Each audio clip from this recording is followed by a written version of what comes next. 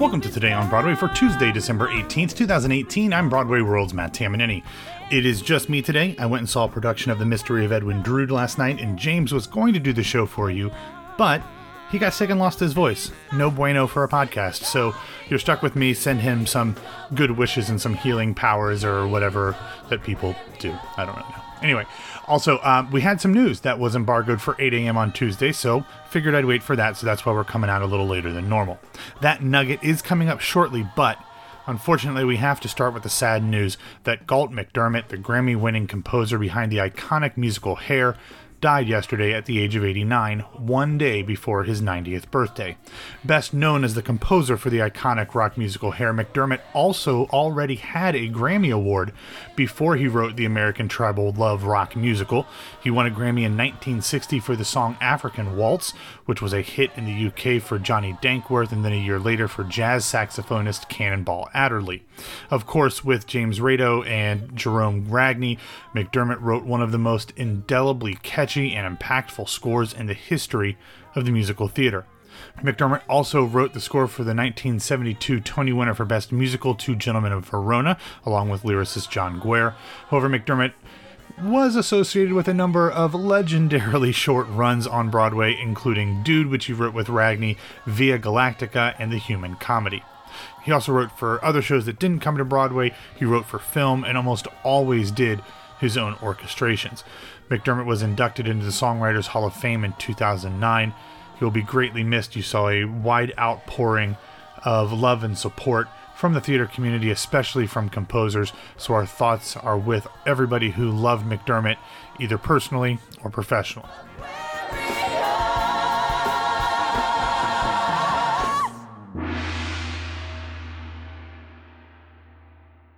In other news yesterday, Concord Music announced that they had purchased the iconic theater publisher and licensor Samuel French and had thus created Concord Theatricals.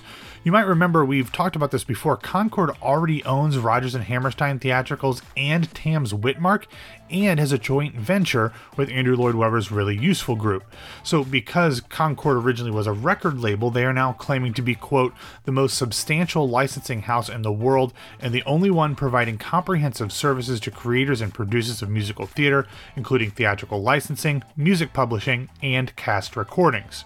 They will also develop, license, produce, and invest in new musicals as well. This is a big seismic change in the world of professional and amateur licensing, so it'll be interesting to see what Concord Theatrical looks like and how it impacts the landscape moving forward. Next, it's now time for that embargoed news that I mentioned at the top of the show. Next month, for 1 week only, Tony nominee Adam Pascal will slip into the well-tailored suits of Edward Lewis in Pretty Woman on Broadway. He will take over the role from Andy Carl from January 15th through the 20th, while Carl is on vacation. Now, you might think that it's a bit odd to bring in someone of Pascal's stature just for 1 week of shows, and you would be right. However, Pretty Woman was in a bit of a unique situation before it came to Broadway. Carl took over the lead role in the show just before it came to Broadway, when original leading man Steve Kazee had to bow out. And since his IRL wife Orfeh is also in the show, he was able to get them to agree to let them both go on vacation at the same time. Good for them. So, since shows don't typically like to have two principals out of the show at the same time, they decided to bring in a big name replacement, hence Pascal doing 1 week. Now, this isn't in the press release, and I'm just kind of drawing conclusions here, but I would be shocked if, unless he's an utter disaster in the role, which I guess is not likely, but, a possibility, I suppose. But unless something like that happens, I'd have to imagine that Adam Pascal is going to replace Carl or maybe launch the tour. He did both of those things, replaced and went on tour with Something Rotten. So I can't imagine he wants to learn the entire role for just 8 performances. So we'll see what happens in the future. Okay, next up, let's take a look at the Broadway grosses from last week. As a whole, The Great White Way dipped a little more than $284,000 to come in at $39,865,469. However, that was in no small part to Springsteen on Broadway wrapping up its Broadway run with just 4 performances as opposed to the 5 the previous week, dropping more than $520K. However, it was a fairly volatile week in terms of receipts on the main stem. 40 shows played on Broadway last week, and 19 of those saw week-to-week declines, and 19 saw increases, and 2 didn't have performances the previous week to compare to. The biggest increase at almost $310,000 went to Hamilton, good for them, while the second was at Network, which saw an increase of over $264,000 in the week following their opening, so that kind of makes sense. Now, other than The Boss, the biggest dip was at To Kill a Mockingbird, which went down $152,000 in the red, but again, it opened last week, so that's to be expected. Next was the band's Visit, dipping almost $123,000 to come in at $702K.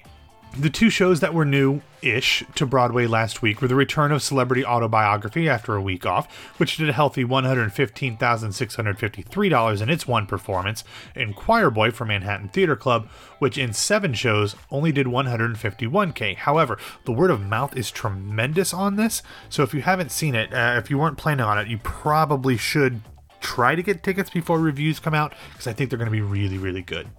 Hamilton was, of course, the top grosser at $3,255,648, followed by The Lion King, Harry Potter, and Wicked, all above $2 million. Then Frozen, Springsteen, Dear Evan Hansen, Aladdin, Mean Girls, The Book of Mormon, The Cher Show, Network, Come From Away, To Kill a Mockingbird, Pretty Woman, My Fair Lady, and The Illusionists, all over 7 figures.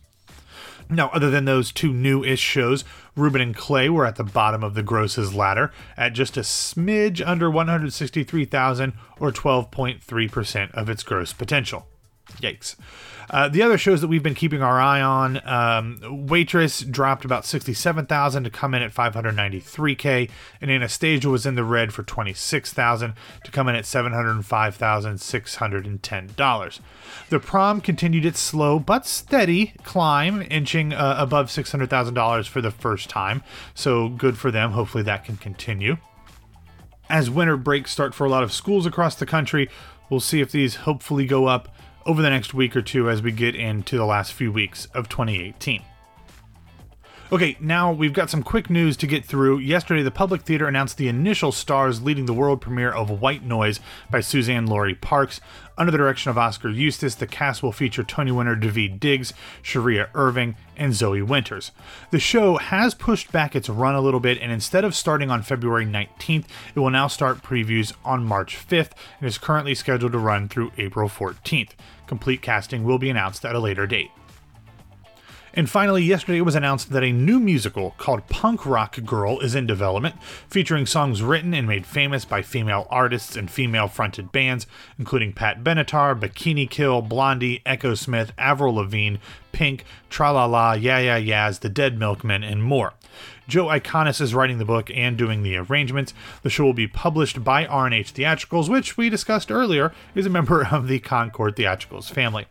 Production plans will be announced shortly. If you'd like more information on any or all of these stories, please check out the show notes at BroadwayRadio.com. Thanks for listening to Today on Broadway. Follow us on Facebook and Twitter at Broadway Radio, and you can find me on Twitter and Instagram at BWWMatt. James and or I will be with you tomorrow. I am seeing the national tour of White Christmas tonight, so it'll probably just be one of us, but with James being sick, I don't know if it's going to be me or him, so just listen, and it'll be a surprise in your ear holes. So have a great Tuesday, everybody, and we'll talk to you soon.